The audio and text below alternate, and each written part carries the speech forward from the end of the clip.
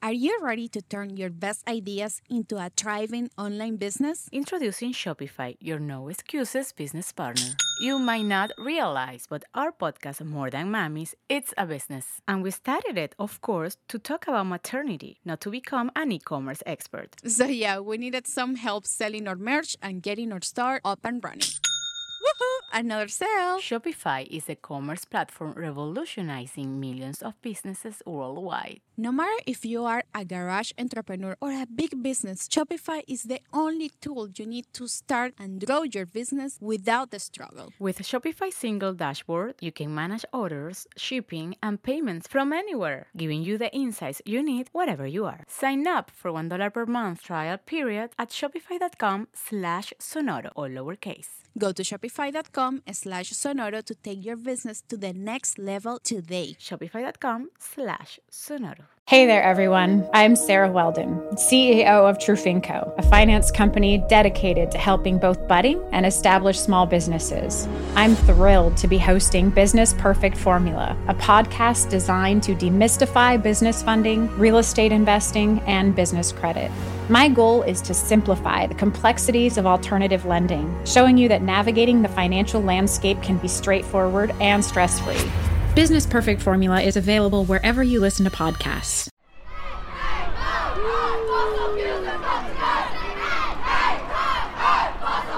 How dare you!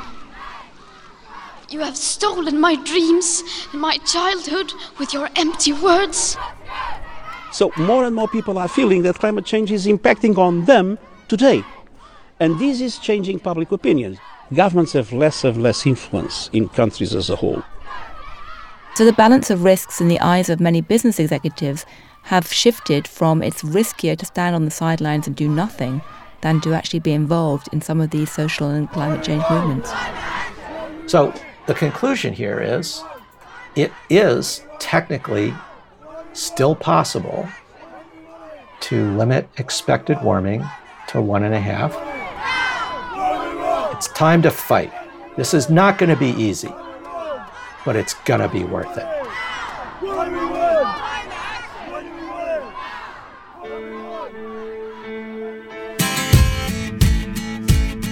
Welcome to the Global GoalsCast, the podcast that explores how to change the world. What a week! You could feel the tensions, protesters in the streets, Greta Thunberg lecturing the world from the General Assembly podium, and the Secretary General rallying the people to pressure his own bosses, the governments of the world. We are here to walk you through what just happened during Climate Week, called UNGA or the Global Goals Week, and to present to you part 2 of Edie's effort to save the world from a catastrophic warming on the Climate Interactive Computer model at MIT. That's right. It was incredible to watch the real world argue how to curb climate change and compare that to the lessons I learned from the climate simulation. We will have all of that and a special guest from the Financial Times. But first, this.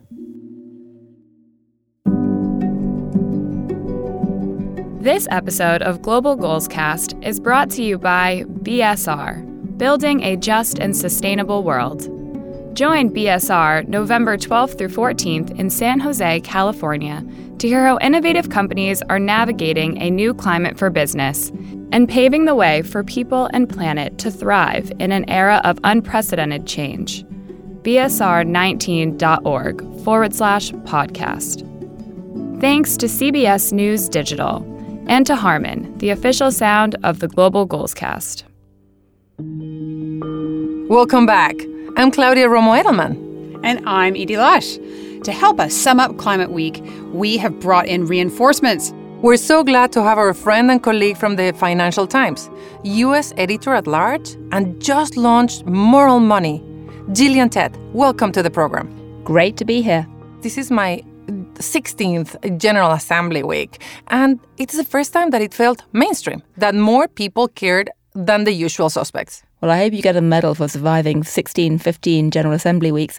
But what was striking about this year was that in the past, UN General Assembly Week has happened somewhat in a bubble of governments and non-profits, and that was kind of really it. This year, business and finance And all of the associated groups around them, including the Financial Times, were all over Unger Week for the simple reason that the UN recognizes it needs to reach out to the business and financial community, and at the same time, executives right around the world are suddenly sitting up and taking notice of what the UN's doing. So, Gillian, one of the articles you wrote last week was about how climate change could cause a new mortgage default crisis. That's clearly something pretty cataclysmic for the financial markets. Tell me about that. Well, the key thing to realize is that as the discussion about climate change gathers steam, increasingly you're seeing a lot of mainstream consultants and financial analysts and investors doing some pretty urgent modelling to work out how climate change could impact their portfolios going forward, for both good and bad. And one of the areas where they're increasingly doing modelling is looking at the impact of climate change on residential properties, which are vulnerable to, say, flooding on the east coast of America, and asking questions like, if there was a lot of flooding, what would that mean for the value of those properties? What would it mean for mortgages? What would it mean for the insurance companies and the banks associated with that? And you suddenly start to see a series of chain reactions that could be potentially quite serious. And your mention about the computer modeling brings us exactly to the center of what this episode is going to be all about. By the way, Edie and you have done simulators. I have a FOMO of not having been in one, so I want to hear all about Edie. So Gillian, stay with us so that we can talk a little bit later about the rise and success of moral money. But right now, we're going to give Claudio a little more FOMO as we pick up my conversation with John Sterman. You'll recall he's professor of management at MIT. Last episode, I worked with him on his climate interactive model to see if I could design a set of actions that would prevent catastrophic warming. Let's just say we left the world hanging at the end of the last episode. Kind of like Climate Week. Which, of course, is exactly the point. The model and the real world are scarily in sync. Professor Sterman told me how he's broken deadlocks in the simulation that just maybe offer ways to break deadlocks in the real world. He told me about one session from a few years ago with a delegation from China. Their view at that time, officially in China, is, listen, you developed countries, you created this problem. You have to cut your emissions. We developing nations, you cannot tell us that we can't do what you did. That's immoral, and we're not going to have it. So we get to keep burning fossil fuel until we become as affluent as you are. So their proposals were large cuts from the United States, large cuts from Europe and all the other developed countries, and very little from China, India, and the other developing countries. And I showed them that under that scenario, Shanghai would be almost certainly inundated, Shenzhen would be inundated, and they would lose their biggest and most important cities and centers of economic activity. And at that point I said, so what does this mean? And there was a long, long silence. And I asked again, and another long silence. And then somebody spoke, and what I heard translated in my earpiece was, it means we have to leave the past in the past. And what he meant was, yes, it's true. The Western developed nations have contributed the most to this problem. But if we want to save our country, we have to cut also. And what's important about this is if I had stood up and said that, and said, you must cut, because look, even if I cut emissions from the developed nations a lot, you still lose your big cities. They would have folded their arms and shaken their heads, and because you can't tell people these things. Instead, what happened was they were completely free to choose any path of emissions they wanted to. So I was just showing them what happened with their own proposals. And so they saw the consequences of their decisions. And I think that's the only way these kinds of insights are going to arise and really have an impact. So all that happened just before China and the United States negotiated a bilateral agreement in 2014 to reduce carbon emissions, a deal that set the stage for the Paris Climate Treaty. But now, the biggest disagreements aren't between countries, but inside one country. And have you had similar teaching moments on Capitol Hill in the U.S.? Yes. So I'm not going to mention any names, but since the beginning of this year, I've presented this model, myself and my teammates, to about 38 members of the Senate, to staff in the House and the Senate from both parties, and senators from both parties as well. And I just got to tell you, nobody wants to hear yet another expert come and show them 1,000 PowerPoint slides about what's going to happen if they don't take action. It doesn't work. But when you do this interactively, people get very excited, and these are all very, very busy folks, but the meetings typically run long because they are eager to see what happens if I do this, what happens if I do that, how can we get there? What does it mean in the real world? So that's why this simulation is so valuable. You can experience the real-world impacts inside a computer and then return to reality with a much better grasp of what's needed. When we took a break, we'd brought the temperature down from just above 4 degrees Celsius warming to 3 degrees Celsius warming. So we're not doing too badly, but we've already lost New Orleans, lost Shanghai, so that's not looking so good. Does everyone who does this find it as difficult as I am? In a word, yeah. Most people are surprised that it's as difficult as it is to get down towards 2. And people come at this with different positions on the political spectrum. Some people like pricing carbon. Some people like a more regulatory approach, but it doesn't matter. There's no one lever that you can pull that gets you all the way there. We will see if you can get us where we need to go, Edie. Oh my goodness, okay. Move forward here. But yeah, it's hard. 14% of greenhouse gas emissions comes from transportation. So let's look at energy efficiency in transport. So this is cars, trucks, that kind of thing? Well, it's all modes. So it's cars and trucks, it's trains, it's also shipping and aviation. And all of those have and can have more improvements in energy efficiency. So let's pull that lever. I'm going to pull it just about as much as I pulled the lever for energy efficiency in buildings. So we were at 3. We pull it out here, we're at 2.9. Mm-hmm. So it helps. But there's a couple of reasons it doesn't help more. Unlike buildings, it's generally not possible to retrofit cars and trucks and aircraft and so forth. So, you bought an SUV, you've been driving it around for a few years. In the United States, that car is going to last for 16 to 20 years. You might not own it that long, but somebody is going to be driving it. And that old car continues to be driven around using the same inefficient engine as before. So that helped. 1/10 of a degree of Celsius. So what about the electrification lever? What happens if we... Of transport? Of transport, yeah. Great. So this would be a move towards electric vehicles. Mm-hmm. So let's pull that lever. And we can highly incentivize it, not all the way.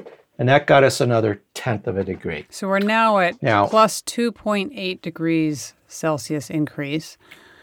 Goodness, I thought getting electric cars was going to do more than that. That is surprising to me. So why do you think it doesn't have more impact? I'll give you a hint. Look back here on the mix of energy sources. It looks like we've still got coal and oil still as at least a pretty big mix there. Electrifying transport definitely reduces the amount of oil, especially in the second half of the century when all those existing cars and so forth are replaced, and as electric cars have become cheaper and more capable and more widely available. So it definitely reduces the size of the wedge of the oil. What about the coal? By the end of the century, we've got a lot of clean, green, renewable energy. But between now and 2050, there's an awful lot of coal still being used. One of the challenges here is, can you green up the electric grid faster? So how could you do that? Can we tax coal? Can we move to nuclear? Sure. I feel like I'm getting slightly desperate here. I feel like we have to save the world in 20 minutes. Nope. I'm not sure if we're going to get there. No need for desperation. Let's tax coal. You tried that before.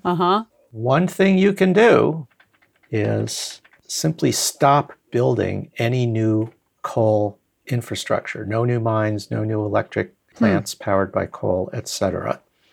In what year do you think we could implement a policy that would essentially stop the construction of any new coal power Around plants? the world? Goodness. 2025, 2030? Well, let's try 2025. You can change it anytime you want, and let's see what that does. You can see the coal is going down much faster now. Coal wedge definitely goes down. And we're still only at 2.7, plus 2.7. 2.7. No, so everything helps. Okay. You could also accelerate the retirement of existing coal plants. That helps a little bit. But the economics of new coal plants and existing ones are unfavorable, generally speaking. But I think this makes a very important point. Even if coal production were to peak next year, 2020, which is what's happening now, it takes a while before all that coal disappears and is driven out of the energy system by renewables and energy efficiency. And in the meantime, all that CO2 is still accumulating in the atmosphere. Now, you mentioned nuclear. So just as we've subsidized renewables, we can also subsidize nuclear. And, well, let's just do it and see what happens. So first of all, we're at 2.7. So now I'll subsidize nuclear about the same as the renewables. So what happened? Nothing happened. Well, almost nothing. Right. The temperature didn't go down. No, we're still at plus 2.7. Let's figure out why. So let me subsidize nuclear a whole heck of a lot more. So now we're getting a lot of nuclear. Right. But it only notched us down less than 1/10 of a degree. So we're at 2.6 something. But why? So take a look at this graph of primary energy production. And let me back up all the way to where there's no nuclear. And there's a huge wedge of green energy now. Yeah. Right? So now let's heavily subsidize the nuclear. I see. So by subsidizing nuclear, you're actually cutting into the renewables. Right. But not doing very much to impact oil and gas. You've made a great observation here. A lot of people think, well, before I pull the nuclear lever, I've got this giant wedge of green energy, wind, solar, hydro, geothermal, with the storage you need to make it useful even when it's sun's down and the wind's not blowing. And now we'll add nuclear, and if we can get a certain amount of nuclear, it'll add to the green and we'll be better off. But in fact, what happens is you do get more nuclear. You have to subsidize it very heavily, but it squeezes out the green, and you're not really getting any significant net increase in carbon-free energy. Okay. And it's very clear that this would happen, right? If nuclear energy becomes cheap enough that the market wants it, then it's going to be cheaper for a utility to do that than to invest in wind farms and utility-scale solar, so they won't.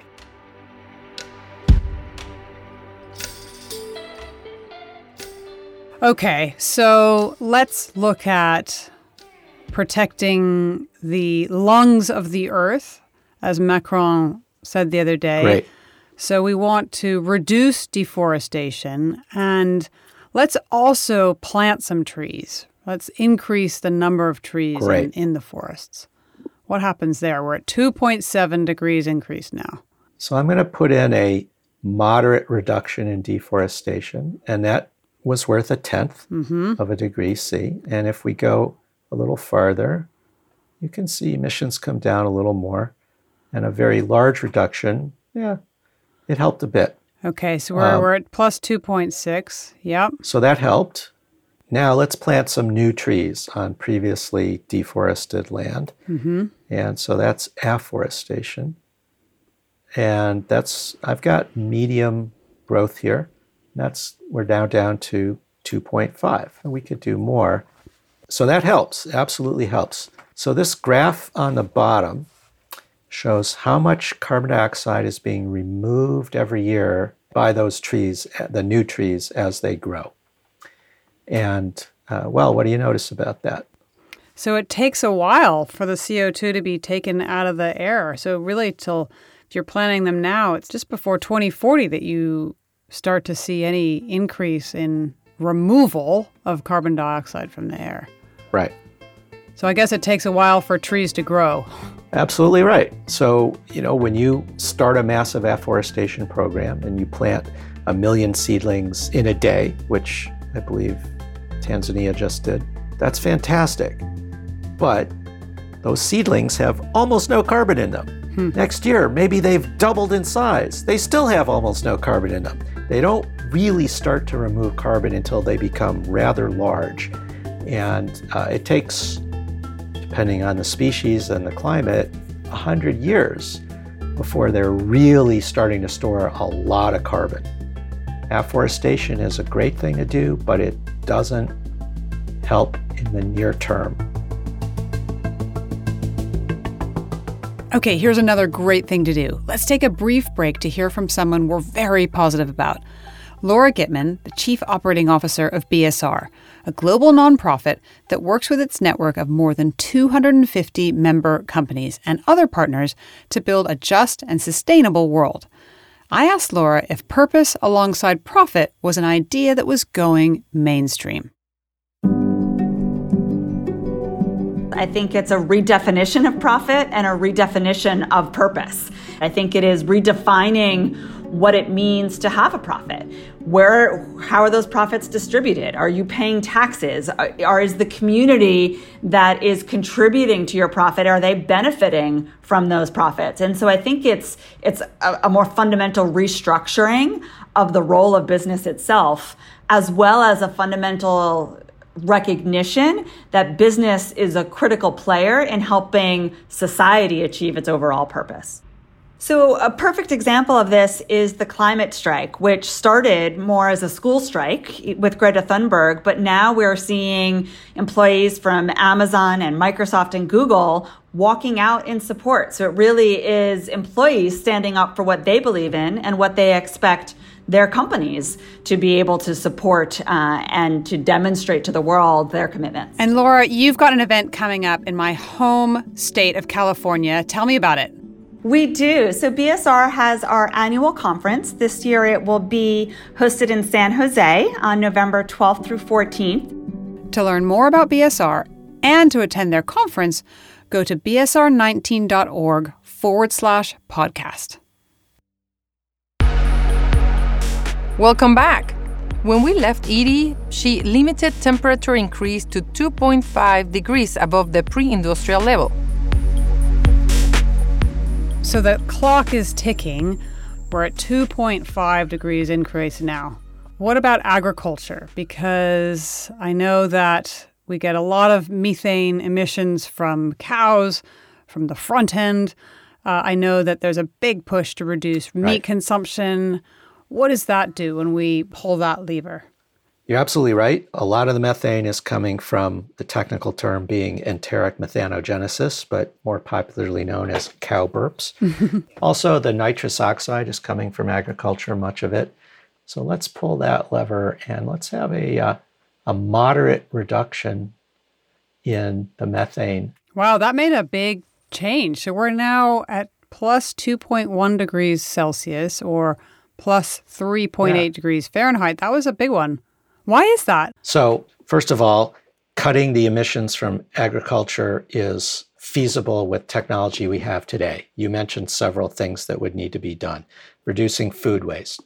The IPCC, the UN, and others, FAO, estimate about 30% of all the food produced in the world is wasted. even small reductions in that reduce the need for land for agriculture, for fertilizer, for all the fossil fuel that goes into cultivation and harvesting and processing. So that makes a big difference. Secondly, shifting to less meat-intensive diet for those who find that to be attractive. That can help a lot. You don't have to become a vegan, but even cutting back your beef and meat consumption a little bit, not only make you healthier and ease your food budget, but it reduces methane and nitrous oxide emissions that come from livestock. So this is something that can be done, and it makes a big difference. You're almost there. We're almost there. We're at 2.1. We haven't pulled the lever yet on electrifying buildings and industry. What does that do when you pull that lever, and what is that all about? So it's analogous to electrifying transport. It's what I did in my own house here, where we completely ripped out the fossil heating system, put in those air source heat pumps that are powered by electricity, which in my case is coming from our solar. But in general, that means you'd be running your heating and cooling your buildings entirely with electricity. So as we've greened the grid here, we get climate benefits. So let's do that. And I've got about the same degree of electrification for buildings as we have chosen for transportation. And where are we now? So we're now at 2 degrees increase Celsius, which is what the Paris Accords have put as the upper limit, which is good. I have to say, though, we're still not at 1.5 to stay alive. So I still feel like there's something else we got to do. Right. There's a couple of options. We could try a higher carbon price, so let's just do that. It was at 50. We're now putting it at $100 a ton. So that's about 90 cents a gallon okay. in the United States, which would leave the price of gasoline still well below European levels today. Okay. And it's phased in gradually over a period of a decade. So people would have time to plan and adjust. And that got us to 1.9. Okay. There's other ways to do it. So one of the things we haven't tried is, what if there's a radical new technological breakthrough? Like what? We have this lever here we call new tech, new technology. So what would it be in the real world? Well, it might be fusion.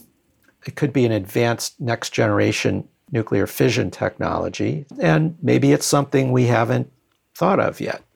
Artificial leaf, or, I don't know, Iron Man's arc reactor.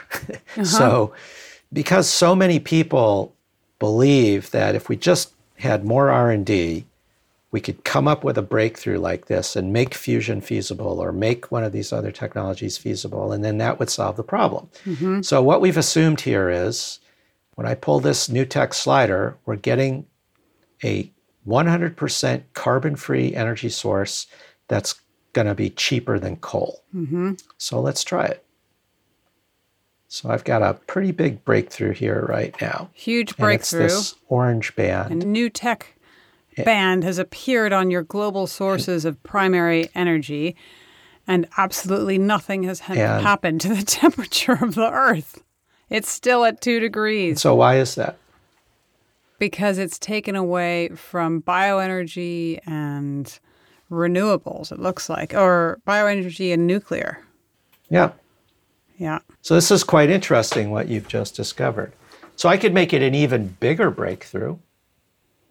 And now there's a gigantic amount of this new tech, but it only is worth 1/10 of a degree because you've squeezed out even more. So here's the dilemma.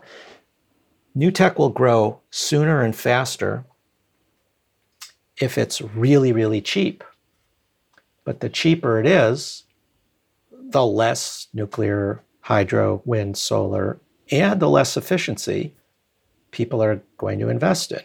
You know, if new tech is so cheap, why would anybody want to spend the money to insulate their home or put good windows into their home? Because their electric bill is going to be way, way lower. So you're getting a compensating effect or a rebound effect.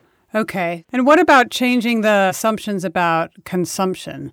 We know from our final episode of season 2 that we have this unsustainable ratio of 32 to 1. So Americans are consuming 32 times what an average Kenyan does.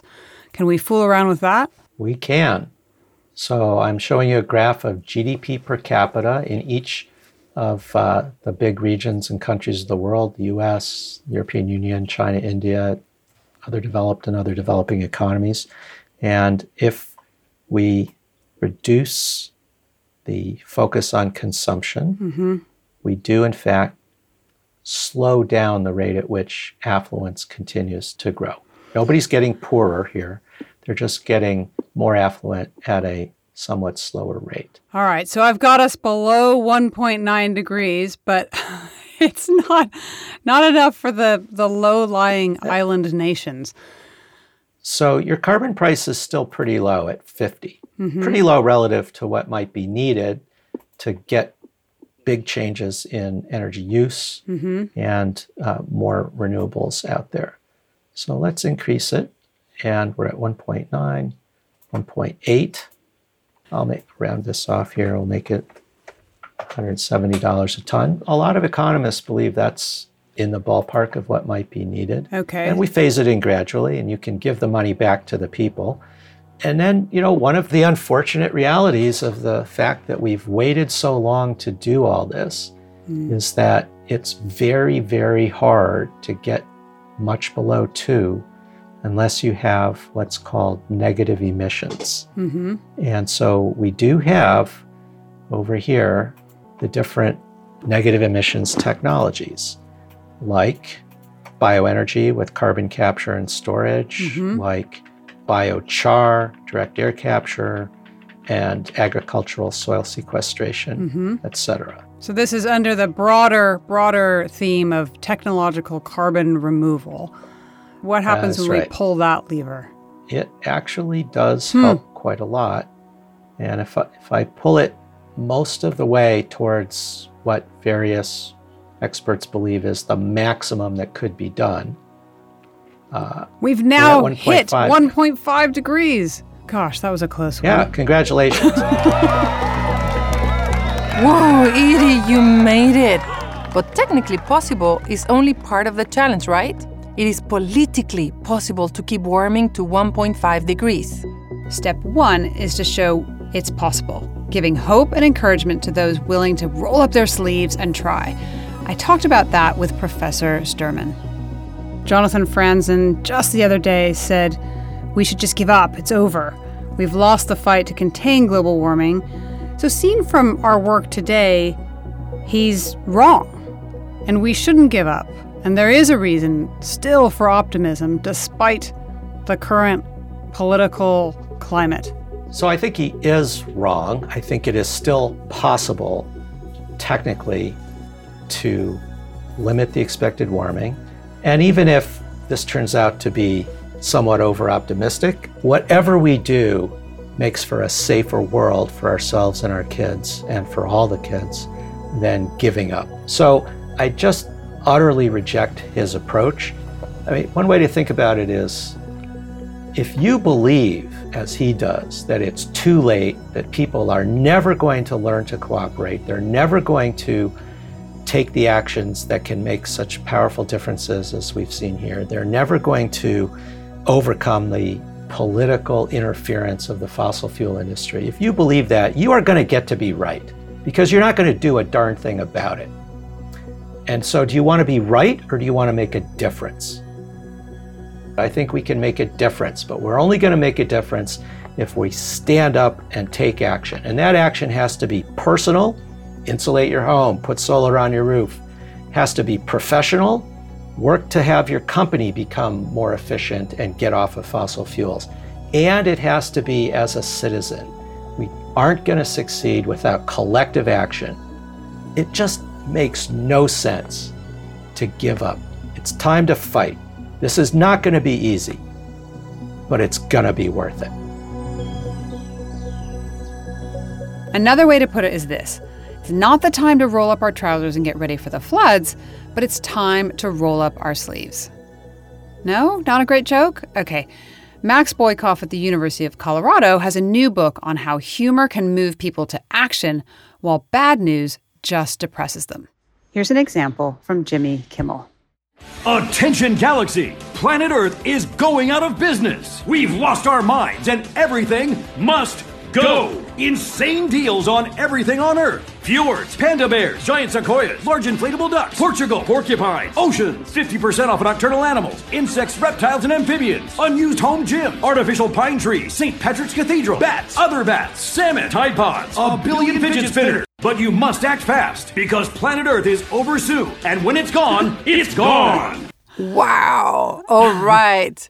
So both of you, Edie and Gillian, first of all, it's so great to be able to have a conversation after the craziness of the UNGA and that we're able to reflect and talk to the audience that is not able to be here in New York and give them a sense about how big this is. But both of you have done computer modeling.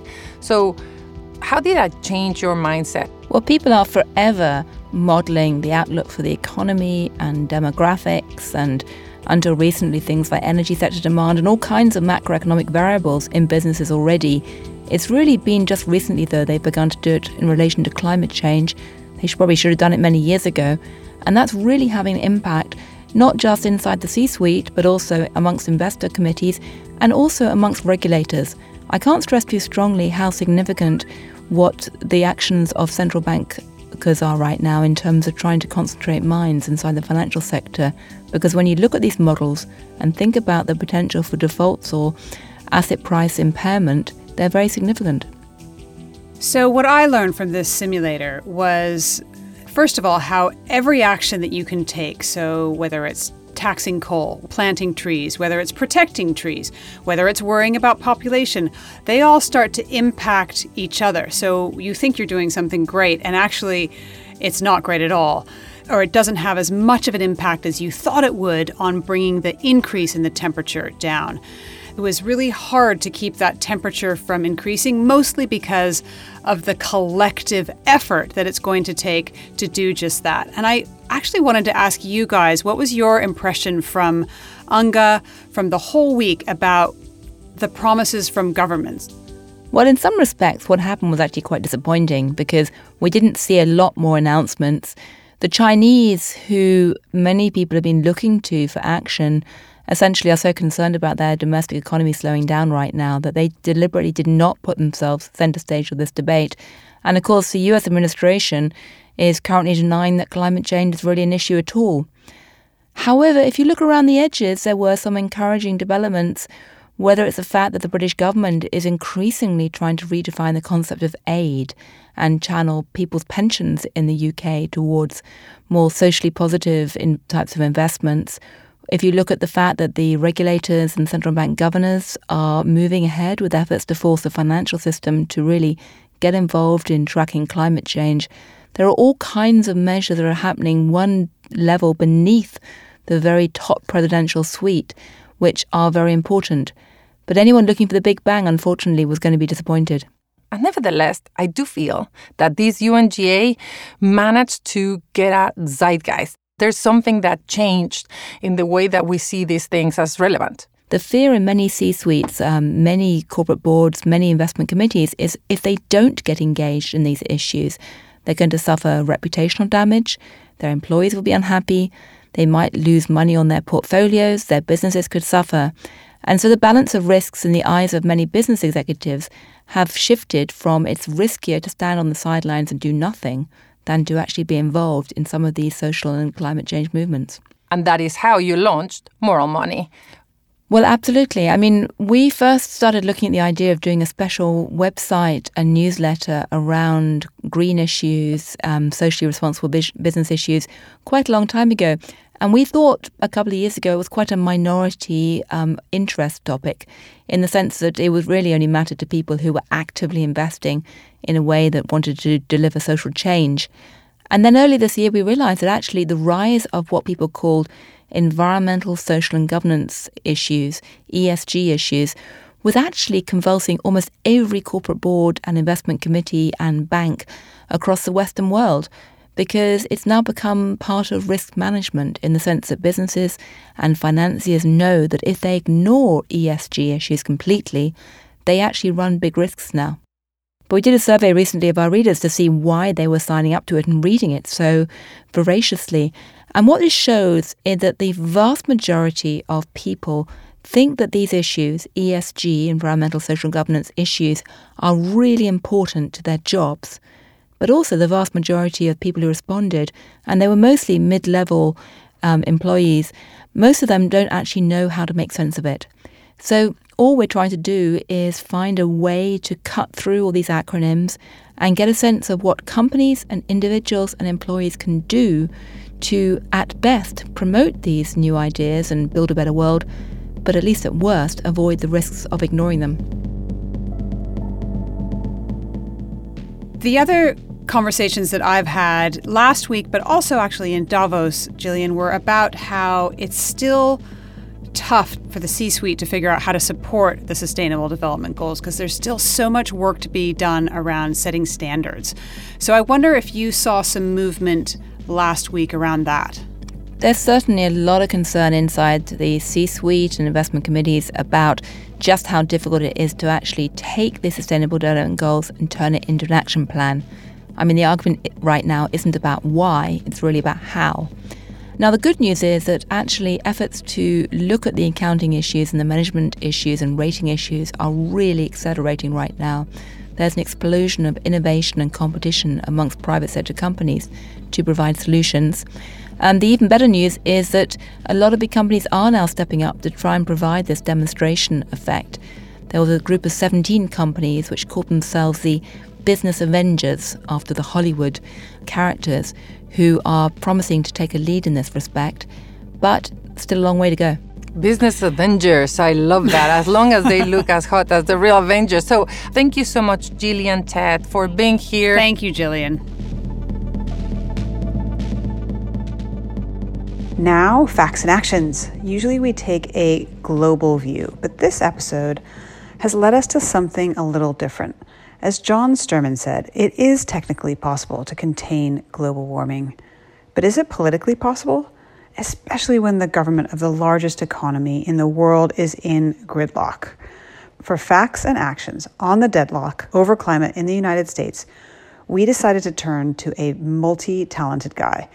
He's a political strategist, a venture capitalist, and the host of the podcast Firewall. Here is Bradley Tusk. Hi, this is Bradley Tusk, and I am giving you 3 facts and 3 actions from my perspective on climate change. The first one is the most obvious thing you'll have heard all day, which is Congress is wildly dysfunctional. There is no ability to pass or move or change anything, and it really comes down to 2 reasons. One is because of gerrymandering, the vast majority of elections are decided in primaries, not in the general election, and the primary, because turnout is really low, is usually a contest to see who is either the most left-wing or right-wing, depending on the district. The problem is, as a result, when you have 15% turnout in primaries, you're mainly sending far left-wing and far right-wing members to Congress for whom compromise or getting things done is a lot less important than ideological purity. The second is the status quo means that you can't solve climate. To do anything meaningful in climate, you're going to need legislation, which means compromise on a carbon tax or a much higher gas tax or carbon sequestration funding. All of that means moderate Republicans and moderate Democrats working together. And third, if you're on the left or the right, it's not in your interest to change this. If ideological purity is what you care about, that's kind of what gets you up in the morning, gets you out of bed, gets you reelected, helps you raise money. So those are the facts. So what can you do about it? 3 actions. The first is we need to support moderates from both parties. I'm a independent. I think both parties are wildly corrupt. Most of my giving and voting tends to be for Democrats, but I do look to find moderate Republicans to support as well, because if we don't have moderate Republicans, then we're never going to have the ability to get anything done on climate or any other issue. The second is we fundamentally have to reform the way that we vote in the first place. So the reason why things are the way they are is every policy output is the result of a political input. And when turnout is 15% in most primaries and most districts are gerrymandered, politicians know that they have to keep that 15% happy at the exclusion of everyone else. But imagine turnout were 60 or 70% in the primary. Then you're trying to keep the mainstream happy. You're not trying to keep a small vocal minority happy. How does that happen? If people can vote on their phones. How does that happen safely? Through the blockchain. So there have been now experiments run in West Virginia, Denver, and Utah, where deployed service men and women have been able to vote on their phone over the blockchain in elections. They have all gone extremely well. The National Cybersecurity Center has audited each of them and found that the elections were secure. As that trend continues, that becomes the opportunity to radically increase turnout in primary elections, which ultimately leads to more moderate candidates, more consensus, and then getting actually things done. And the third is more of a personal thing, but just don't worry about passing anyone else's litmus test but your own. Don't worry about being considered woke. Everyone loves to list standards that you have to meet in their purity test, but their purity test is totally linked to their own self-interest. It's not about right or wrong. It's about what's good for them politically. It's about what's good for them economically. And the only thing that matters is what you believe. Before we go, thanks to our guests Gillian Tett and John Sturman. To find out more about John's En-ROADS Climate Solution Simulator, go to enroads.org. That's enroads.org. And thanks for listening. Please like and subscribe wherever you get your podcast. And follow us on social media at Global GoalsCast. See you next time. Bye-bye. Adios. Adios. Global GoalsCast was hosted by Edie Lush and Claudia Romo Edelman. We are editorial gurued by Mike Oreskes. Editing and sound production by Simon James. Our operations director is Michelle Cooprider. And welcome to our new intern, Tina Pastore. Music in this episode was by Neil Hale, Angelica Garcia, Simon James, Katie Crone, Ashish Pillawal, and Andrew Phillips, who just won an Emmy for his music on Stolen Daughters, the HBO documentary on the girls kidnapped by Boko Haram. Congratulations, Andrew! This episode was made possible with the support of BSR. Also, CBS News Digital, and Harman, the official sound of Global GoalsCast.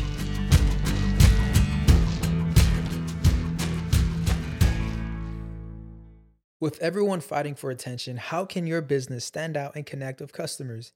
Easy. Get Constant Contact. Constant Contact's award-winning marketing platform has helped millions of small businesses stand out, stay top of mind, and see big results fast. Constant Contact makes it easy to promote your business with powerful tools like email and SMS marketing, social media posting, and even events management. With Constant Contact, you'll reach new audiences, grow your customer list, and communicate more effectively to sell more, raise more, and fast-track growth. Don't know much about marketing? No sweat. Constant Contact's writing assistant tools and automation features help you say the right thing at the right time, every time. Plus, you can send with confidence, knowing your emails are actually reaching your customers thanks to Constant Contact's best-in-class 97% deliverability rate. I'm a small business owner, and I believe that this is a great tool for other small business owners. In small businesses, you need to create a team. And if you're starting by yourself, Constant Contact can be the team that you need. Tackle any challenge with Constant Contact's expert live customer support. Plus, everything's backed by the 30-day money-back guarantee. So get going and start growing your business today with a free trial at ConstantContact.com. Just go to ConstantContact.com right now. Constant Contact, helping the small stand tall. ConstantContact.com. Hey there, everyone. I'm Sarah Weldon, CEO of Trufinco, a finance company dedicated to helping both budding and established small businesses. I'm thrilled to be hosting Business Perfect Formula, a podcast designed to demystify business funding, real estate investing, and business credit. My goal is to simplify the complexities of alternative lending, showing you that navigating the financial landscape can be straightforward and stress-free. Business Perfect Formula is available wherever you listen to podcasts. When you need mealtime inspiration, it's worth shopping Kroger, where you'll find over 30,000 mouth-watering choices that excite your inner foodie. And no matter what tasty choice you make, you'll enjoy our everyday low prices, plus extra ways to save, like digital coupons worth over $600 each week. You can also save up to $1 off per gallon at the pump with fuel points. More savings and more inspiring flavors make shopping Kroger worth it every time. Kroger, fresh for everyone. Fuel restrictions apply. Judy was boring. Hello. Then Judy discovered ChumbaCasino.com. It's my little escape. Now Judy's the life of the party. Oh, baby, mama's bringing home the bacon. Whoa, take it easy, Judy. The Chumba life is for everybody. So go to ChumbaCasino.com and play over 100 casino-style games. Join today and play for free for your chance to redeem some serious prizes. ChumbaCasino.com. No purchase necessary. Void where prohibited by law. 18+ terms and conditions apply. See website for details.